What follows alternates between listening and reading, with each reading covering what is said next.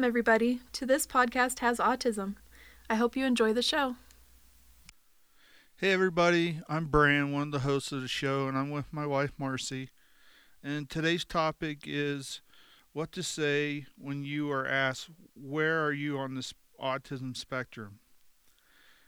The answer to that is short and sweet.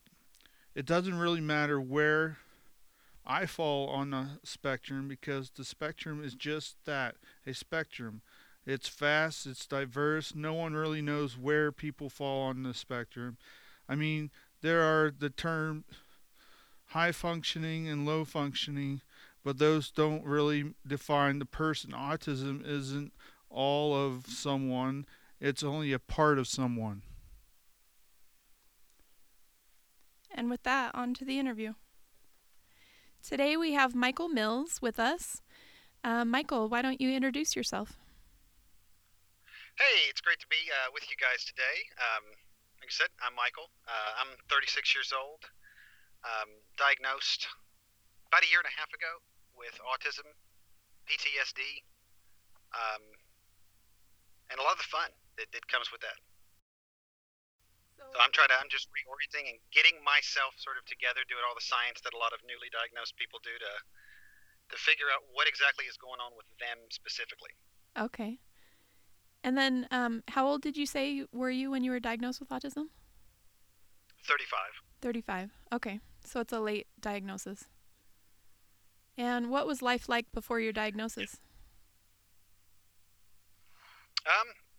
It kind of depends on when, because before I was 18, I seemed to be very well adapted.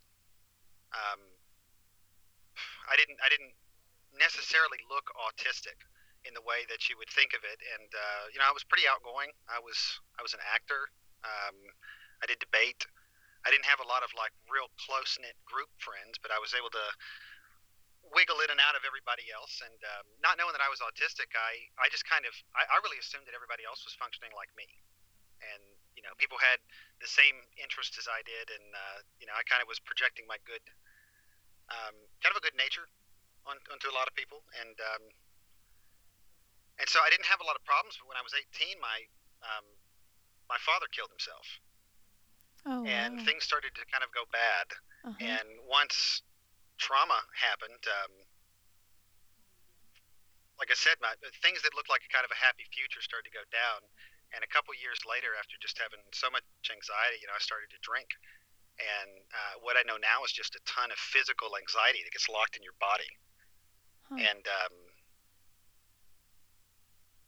just having a lot of sensory processing issues that I'm not aware that I'm having, and I'm trying to emulate being the type of human that I see around me, and I can tell what the standards are and the way people are sort of supposed to operate, and I can tell what's going on, and I'm just completely failing. And I mean, I drove trucks, got over 1 million safe miles in a tractor trailer. I've worked in restaurants, did a lot of pizza delivery, and I just didn't know because I didn't understand autism. Yeah. I thought it was really like a problem, and it was going to be something that I thought autism was more of a problem than I was experiencing, and it didn't make any sense to me to think of adult onset diagnosis. So there was part of it that was very scary. But I think a lot of that is trauma, and a lot of that is not understanding how to deal with sensory issues. And so the other side of that is it's just I have a huge imagination. I have a huge simulator, and I love to do all kinds of research and to delve into my special interests. Yeah. So when I hear people describe what it's like when they're on mushrooms, when they're having a psychedelic trip, that's a lot of what it feels like to me most of the time. Huh. Interesting. What are some typical symptoms you have that are considered autistic? Repetitive behaviors, a need to stem, special interest, hyperfocus, kind of what they would call fixations. So some of the repetitive behaviors would be, the same ways that I like to get up. I get up and I immediately need to adjust my temperature. I immediately need to make sure, okay, I've got food, I've got water. I'm doing things in this order. I've got to really check in with my body. I need to stim. If I've got a lot of energy in my body, I'm gonna probably put some music on, and I'm just gonna let my fingers go nuts, my fingers and hands. And I spend a lot of time in the driver's seat, so I play the steering wheel very well. And I really like to get in and analyze and really see the music, and then I love getting into whatever shows that I'm getting into. I have synesthesia, which is not uncommon, which is a blending of senses. And I think that has to do a lot with how autistic people recreate their world in their imaginations. So I kind of think that autism is just a different way that the brain makes the mind. But I also have trouble with emotional and physical regulations and social interactions. Things like temperature are a huge deal to me. Being able to control how much is coming in. I'm aware of every noise that's going on outside, and I'm almost have to bury myself in the house for me not to just hear everything. And it grates on you after a while, and it swells up, and you become overstimulated, and then I can't think. I can't really do much. And I've learned I've just got to find a nice quiet spot and breathe and just let the thoughts come back to me. And that's stuff that's pretty standard, pretty typical for autism. Mm-hmm. What kinds of qualifications do you have to make relevant and insightful opinions on autism? Well, of course, the most important one is that I'm autistic. True. And that's kind of a thing that in the autistic community that we have a lot of issues with. That we go somewhere and we get told what autism looks like and what autism is, especially by people who don't have a lot of experience with autistic adults. And I've really had to learn to trust my instincts. And the thing about the qualifications is I'm autistic. I also I spent so much time studying experience and consciousness and the universe from a fundamental level to sciences and philosophies. And I'm not a doctor. I haven't been to college. I spend a lot of time with audiobooks, just paying attention to things, to meditating. But ultimately, the biggest qualification is being autistic. And out of all the other stuff where I'm really good at translation between different people's perspectives, kind of seeing what does person A see and what does person B see, and how does that look as it interacts. Mm-hmm. But so yeah, most of it is just that I would like to hear more people asking autistic adults, what's it like? Let's learn from you. Because the last time I went to a doctor, I started to get told stuff about I should be hiding my behaviors and faking it till I make it by somebody who has zero experience with any autistic adults. And it's pretty unsettling. Mm-hmm. Yeah. So what's it like being autistic and studying autism? What's pretty cool. I had just been studying people for so long and thinking that people were more alike. And one of the biggest things that being diagnosed as autistic has taught me is more so what it's like to be neurotypical, and just all the different types of differences in ways that people experience their everyday world. Studying autism for me and really getting into the difference of it is seeing what I would refer to as a social mechanism. And it's very difficult, I think, and I'm one of the things that I would really like to get into is to come up with better language to describe what autism seems to be. For neurotypical people, one of the things that I see in that pattern is that it's going to be difficult, because I think that autistic people don't have a thing that I refer to as a social mechanism, because I'm not a neurologist. I don't know exactly how to describe it, but there's a big part of just regular folks in their brains, neurology that is constantly, it's basically hardware that learns how to operate socially on the environment that it's in, and it programs its own software. And that kind of hardware and software is not accessible as much to the user. But a whole lot more neurological real estate is dedicated to intertwining everyday life and social interactions with physical regulations and chemical regulations and all these things. And they happen on a more background level for neurotypical people. And as those are different, you get a ton of different types of neurotypical people. And it seems like with autism that part is not there. And and what happens, and why autistic people are so unique, is that whatever happens instead, the neurons still are there, and they still form, and they're still adapting uniquely to their environment.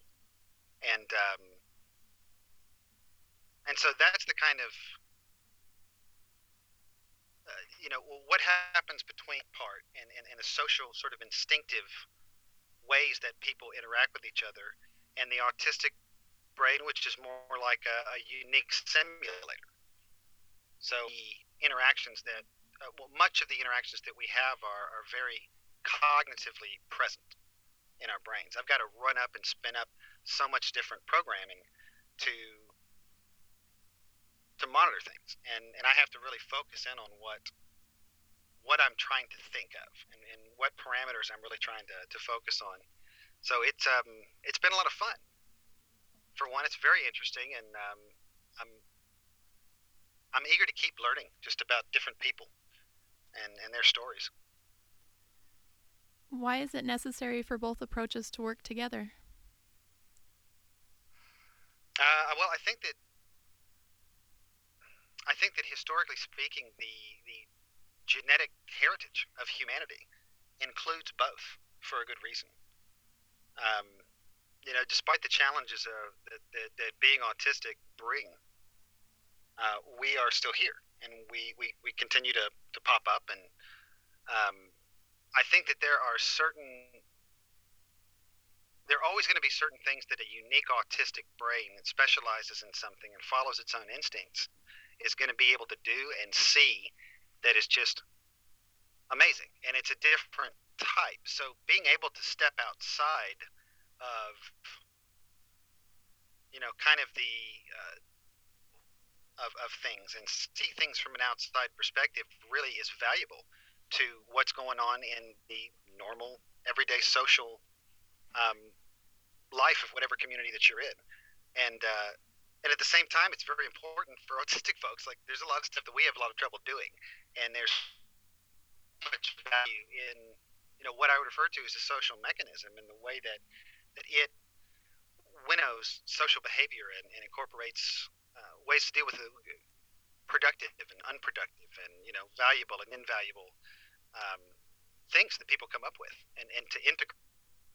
And so it's like a car and a plane, and we both are similar, and we both have cooling systems and engines, and we operate in the same physics, but there's different uses and different purposes. And so I'd like to see more of a future where cars and planes are both useful, and they're working together to accomplish the kind of things that we're trying to accomplish, whatever that is in our society or our community. If you had one wish granted, what would it be? To be thankful. To feel. Because I know I want to be thankful. I know I am thankful, but out of all the things that happen, and out of all the randomness and chaos and what's going to happen tomorrow, and feeling thankful seems to be, at the end of the day, the goal that I'm trying to achieve. Uh-huh. And what are your favorite stims? Favorite stims for me are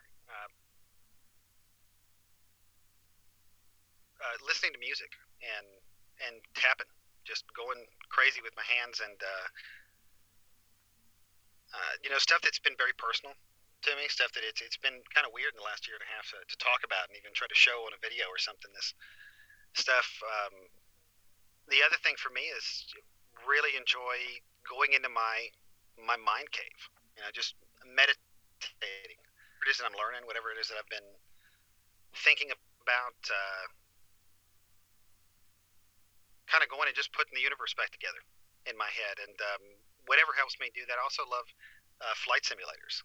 I've spent about 4,000 hours on Microsoft Flight Simulator, and for about the last 4 or 5 months, I've been playing around with Orbiter 2016, which is a space flight simulator. And so I've been learning how to navigate throughout the solar system, interplanetary. So I've been learning rocket science. It's been a ton of fun and very frustrating and rewarding. That's very cool. What patterns do you see in the space flight simulator that are patterns you see in humanity? Well, that's, ultimately it's pattern is a thing that I always play with. I see chaos and order doing stuff, and on a kind of big to large scale, I really enjoy looking at the ways that these simple patterns flow through complexities, like a circle becoming a sphere, and then becoming a bunch of spheres into a big sphere, like the Earth.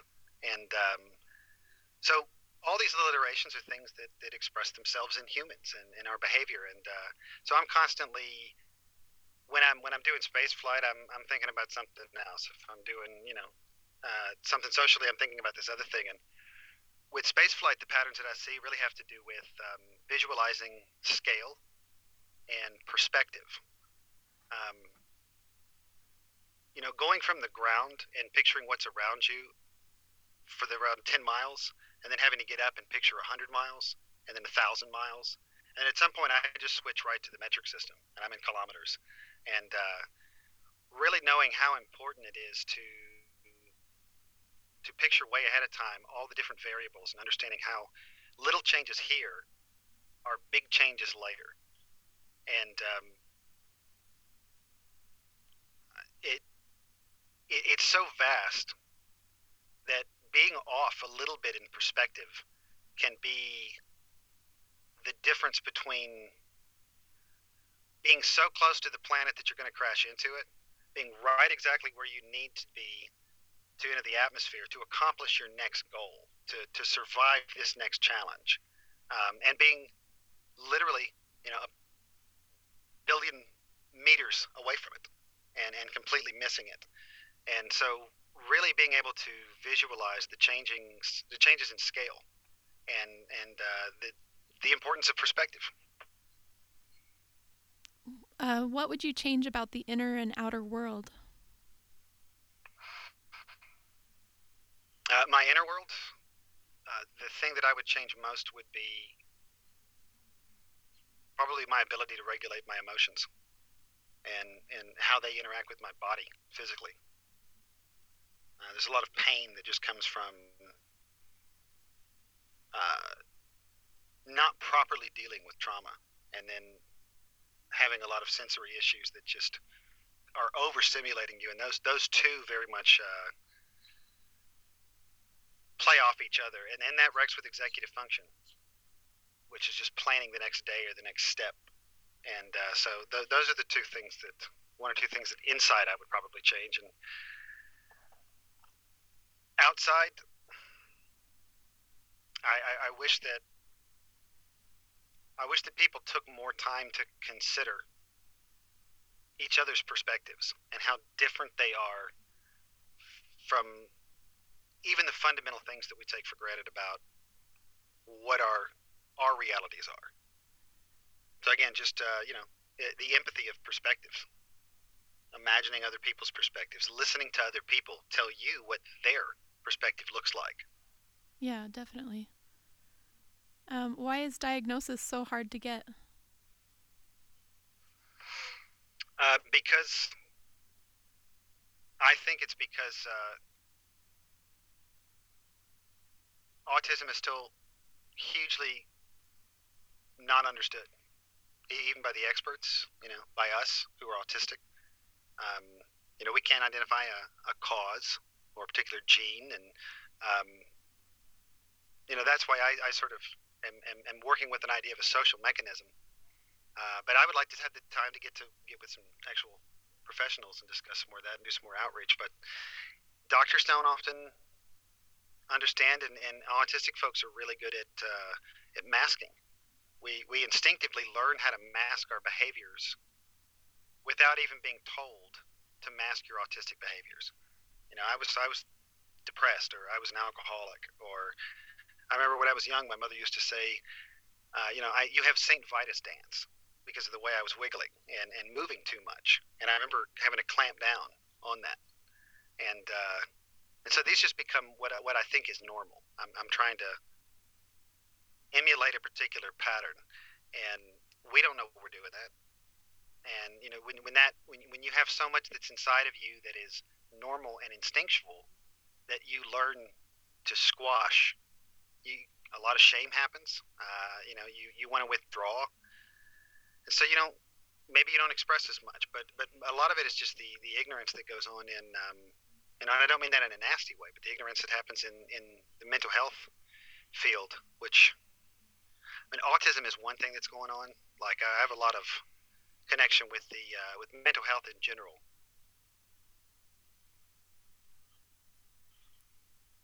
And I wish I had a better answer, but it's in general, it's that. It's hard to know because there's so much ignorance about the subject. No, that's perfectly fine. Thank you. Is it obvious sometimes thinking someone is autistic just by looking at them? Never by glancing at them. And I can't necessarily tell. I'm gonna look at that person, are they autistic? But by observing patterns of behaviors or ways of thinking, it can become apparent. Mm-hmm. And again, it's just that somebody who is filtering their input output with the world through a series of cognitive filters and rules. That leads to a different perspective, and that'll lead to different types of interactions than an instinctual social behavior. Do you believe the saying, if you've met one person with autism, you've met one person with autism? Yeah, absolutely. Yeah, because a lot of that comes from the fact that, what were you saying? Oh, just everybody's unique, I feel like. Yeah, and it's this idea of, like, if the neurology that's there in a neurotypical person that governs a lot of the social stuff, when it's not there, it malfunctions, or it doesn't develop in a normal way, then something else develops. And with the brain, that means random. And so the patterns just fill in newly. And what I notice is that the brain is very good at doing this. When something is not there, or something is different, it's not always like this is the way a brain's supposed to be. This is the way a brain grows in the dynamic environment. And so all of those different ways, especially when an autistic person has the ability to develop into who they can develop into. And again, it's so different because are you dealing with comorbidities like ADHD, which is very common, or OCD, or whatever it is. It may have a different way that it comes out. Do you know many other autistics? Not a ton. I do know, I've gotten to know, through Instagram community, there's a pretty close-knit community of people that find each other through there. And there's a lot of people worth naming. Two people in general that stick out are both black and white lady photographers from Europe. One is Miriam, and she is Odium Pic on Instagram. She's just an incredibly cool, very smart, very emotionally deep photographer, and I love walking around Paris with her and looking at her stuff, and we talk back and forth, and as much as she is very unique and different, there are still those very autistic similarities, and I can read some of the geometry in her photography like it's code, and which kind of freaked her out. And Yayasol is another from South Spain who's a lady who was like literally just went up to London to get a diagnosis. She's been having an incredible amount of difficulty in Spain getting a diagnosis. And, this is a lady who knew she was different, learned French and English, makes her living teaching it. But in the last 5 years has decided, I want to pick up the violin and the cello. And so she is now able to play, pieces by Bach. She's getting ready to, 5 years later, she's getting ready to do her final exams into an orchestra in Spain. Oh, wow. And so much of this is just people who finally go, okay, I'm different. I know I'm different. It's a blessing to hear you're okay. This is your normal. Yeah. And when people can follow their instincts, they tend to go, okay, what do I like? What do I want to do? And then just that organic kind of talent and uniqueness floods in. And those are two ladies that they're both fantastic photographers as well. And those are two that come right to mind. I have a lot of interactions with people casually online, and I grew up with a friend of mine who was autistic, but he was misdiagnosed as schizophrenic when he was younger. Oh, and had a lot of trouble with the wrong medications getting put into him, and it's really nasty to watch. And I have some other friends that I don't think they're pathologically, I don't think they have any problems with autism, but I'm pretty sure they're autistic, and I'm getting ready to have them take the RADs and just do some, I guess, anecdotal research. Yeah. Do you have any close friends with autism? Not that I know of. One of my good close buddies is an old friend of mine. I'm beginning to think that he may have some autism plus ADHD style traits, which that's a very common archetype. Autism plus ADHD kind of gets in there and pops out some of what the autism might cause you to be more internal and want to be more in your cave and more into your sensory comforts. But you get very bored, and the boredom is painful, and so you jump out and you just kind of go nuts. And the more you can get into your fun or your zone, the better. And I think that those archetypes, that's like a Sherlock Holmes or a Gregory House. Those type of what I think is an autistic and ADHD. And I see some of my friends. Another friend of mine who was a truck driver as well, who I'm going to encourage him to take some tests. Yeah. Why do you like to study autism?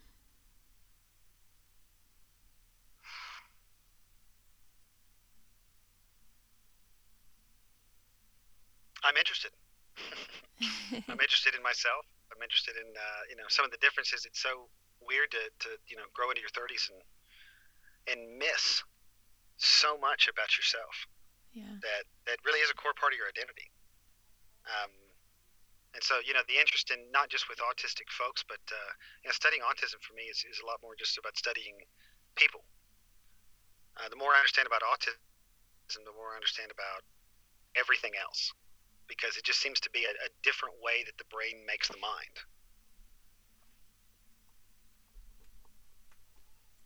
Why does it fascinate you? For much the same reasons about just experience in general. Something when I was probably 5 or 6 years old, I noticed that people's perspectives are so different. I can just see that person's world looks like this, and that person's world looks like that, and that person's looks like this, and I can see how they interact. And from the very beginning, I'm curious about what does that mean. Okay, they're the eyeballs. What's coming into them? And so pick up physics, and now I can kind of talk about quantum physics and particle physics and whichever, because those are fun and fascinating. But it turns out there's actually a word for what for 30 years I've been doing, and it's called phenomenology. That's the it's the philosophical study of the nature of experience and consciousness. And so consciousness is really kind of my biggest special interest, which I'm not going to get into here because it'll be total info dumping. But biggest reason why is just getting into understanding some of the cooler parts about being alive, Yeah. experiencing what's happening. Huh. That's awesome. Where can people find you online? You can find me at An Autistic Man on Instagram, which is AN_autistic_man. And I do have, you can find in there a link, I think, to my photography page, which is simple_Somnus photography. And Somnus is SOMNUS. So Roman god of sleep. Oh, Kindest cool. and gentlest to the gods. But, Huh. and I do blogging, I do photography. I haven't been doing a whole lot lately because I've just been really trying to grab hold of my everyday. But, come on there. Everything's open. I love being able to shoot information around and get to know things. Get to watch people and see what their day looks like. It's a great place to come and share. Any advice you'd like to give other autistics? Follow your instincts. Really listen to your instincts. And a lot of autistic people's instincts is to analyze and to do their feeling and their emotions sort of separate. And the more I learn about both autistic people and neurotypical people is we both have an incredible amount of trouble communicating with each other in between the types, but also neurotypicals have a lot of trouble communicating with each other. Autistic people have a lot of trouble communicating with each other. And it's you have to be on your toes. Am I right? I don't know. A lot of times I'm not sure that I'm right, but I know I have to make this decision. And when I'm wrong, if I followed my instincts, most of the time I realize that I'm in a better place. And when I'm wrong, I'm wrong. When other people try to shape my life and I try to listen to so much other input that goes against my instincts, that's when I've run into so much problems and so much misery, really. Life is about experiencing it. Mm-hmm. And I don't know what else to do but pay attention to it and trust your instincts. Yeah, that's great advice. Anything else you'd like to say before we close?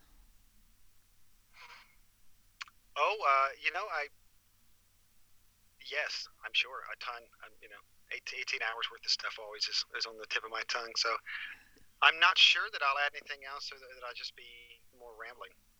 Oh, you're fine. That's the pit I fall into. Is I just start swinging through the trees of knowledge. In my. That's awesome. Well, thank you so much for being on our show. We appreciate it. Well, it's my pleasure. I look forward to being able to listen to more of it. I've been so busy in the last couple of weeks, and every time that I have gone to listen to some of it, I've listened to a couple episodes and I enjoy it. But you got 2 seasons out there, and if you've heard this one, it is 2 seasons, right? Yeah, 2 seasons. Yep. I recommend getting on there and listen to it. It's a great show. Yeah, thank you so much. I'll be listening to more of them. Thank you. And I just really appreciate having you on here and what you guys do. Keep it up. Well, thank you. That's it for this episode. Until next time.